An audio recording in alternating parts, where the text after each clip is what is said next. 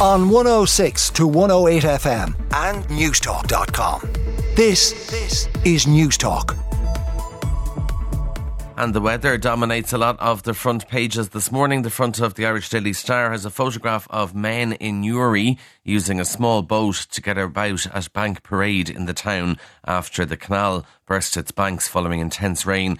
And looking at some of the images, hard to know what's the canal and what's the footpath because it was all just a bed of water. The headline on the front of the Irish Daily Star, we're going to need a bigger boat. The Irish Daily Mirror, swamp shop. A bridge partially collapsed in County Louth and parts of Newry were like a lake as severe flooding soaked Ireland yesterday. And Flood Minister Patrick O'Donovan admitted Ireland was not prepared for what is to come, adding no country is. And the photograph is of a man working at a menswear clothes shop in Newry yesterday. And looking here at some of the items, very expensive pieces of clothing and footwear, obviously for the Christmas market, now completely destroyed. So God love everyone in Newry. Don't know how the night went. I know they were worried at about 12 or 1 last night when the tide changed. So we'll see what happens there. And of course, we're gearing up for Storm Ciarán making its way to Ireland. The Irish Sun, Molly's screams. The mother of Molly Martins said she heard her daughter screaming on the night Jason Corbett was killed. She also told cops her daughter's marriage was abusive, a US sentencing hearing heard yesterday. But then the Irish Daily Mail says mother's story is not credible. Molly Martin's mother claims she went back to sleep after her husband went upstairs with a baseball bat.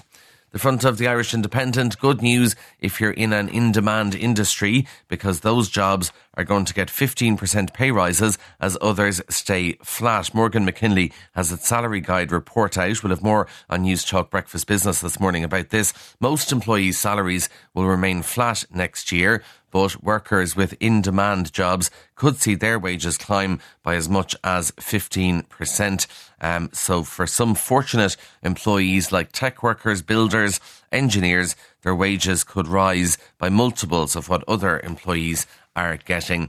The Irish Examiner front page looks at the census CSO figures from yesterday. The average age of mothers giving birth here has reached its highest level since records began, and the number of births to women aged 40 and over has risen by a third in the space of a decade. The number of deaths due to cancer rose 11.3% from the 10 months prior to 9,642. The Irish Times front page says that people aren't going to see their doctor anymore in person because they're embracing telemedicine.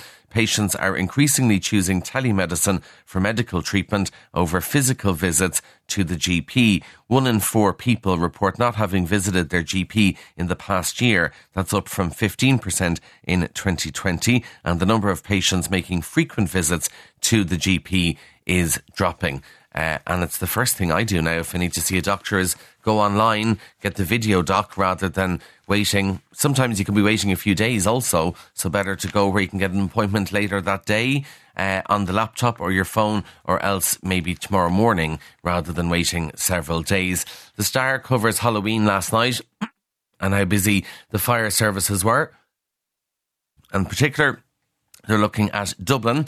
Dublin Fire Brigade certainly kept busy this Halloween. More than 100 fires were reported across Dublin before 9 p.m. last night. Bonfires were located in most areas of the city. Many of the blazes were on green areas and housing estates, but apparently some were dangerously built next to homes and businesses, and the fire brigade was assessing the blazes, and those causing a nuisance or that are in danger of spreading would be extinguished. So they were certainly busy before 9. Not sure yet what happened the fire brigade after 9, but they had a map I saw on Twitter showing all of the areas that they were called out to yesterday evening.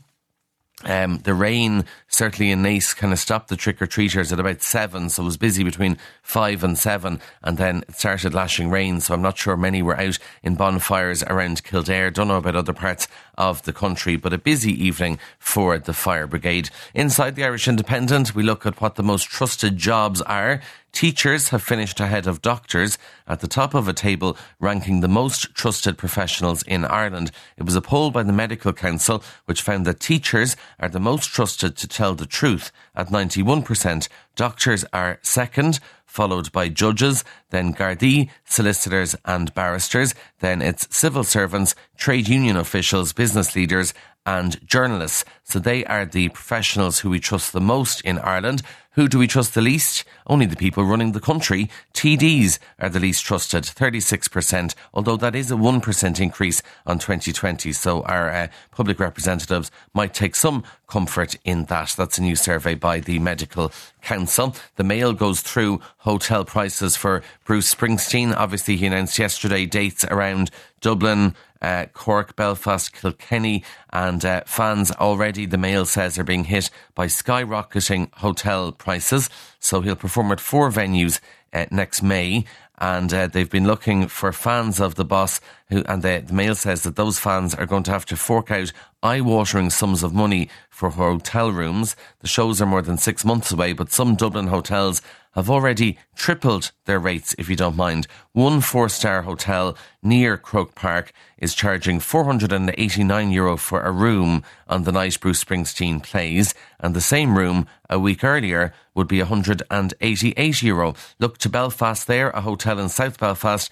Its cheapest room wants €408 on the night he performs, and a week earlier it's €101. So it's like Taylor Swift, any of these other big gigs, Coldplay, any of those, we see just the prices go up and up and up. A couple of final stories for you. One from the Times of London about cars, nostalgic cars. So Ford Mondeo, anyone who has a mid-noughties Ford Mondeo is now having the last laugh because it's rocketing in value. The Ford Mondeo, the Vauxhall or Opel Astra and the Renault Megane, they are seeing a revival in demand among a growing trend for nostalgia among drivers. So drivers want to buy these mid-noughties cars. The Ford Mondeo has increased nearly 50% since before the pandemic. That's a 2004 version of the Mondeo. And also, as you say, the Opel Corsa, the Opel Astra, the Renault Megane, Peugeot 307, Volkswagen Golf, all registering huge increases in prices because people are nostalgic, and we're not really sure why, but apparently they're seen as simple, reliable cars, and they remind people of why they fell in love with driving. Final story, it's the 1st of November. I see Marks and Spencer's have their Christmas ad out, and there's a survey in the Daily Telegraph about Christmas trees. Householders are purchasing 2 Christmas trees this year. They're going to have one for the family and the other in the hallway to show off to their neighbours. This is a survey by John Lewis. Nearly a third of homes intend to put up more than 1 Christmas tree this year. We have 3. We'll be putting up 1 in the kitchen, 1 in the hall, 1 in the sitting room. We're not alone. Everyone seems to be doing this. Many people still love a tree adorned with baubles and trinkets. The House Proud are choosing to have curated show trees with colour coordinated and designer decorations, according to the survey. And as I say, most will have 2 trees now. On 106 to 108 FM and newstalk.com. This is Newstalk.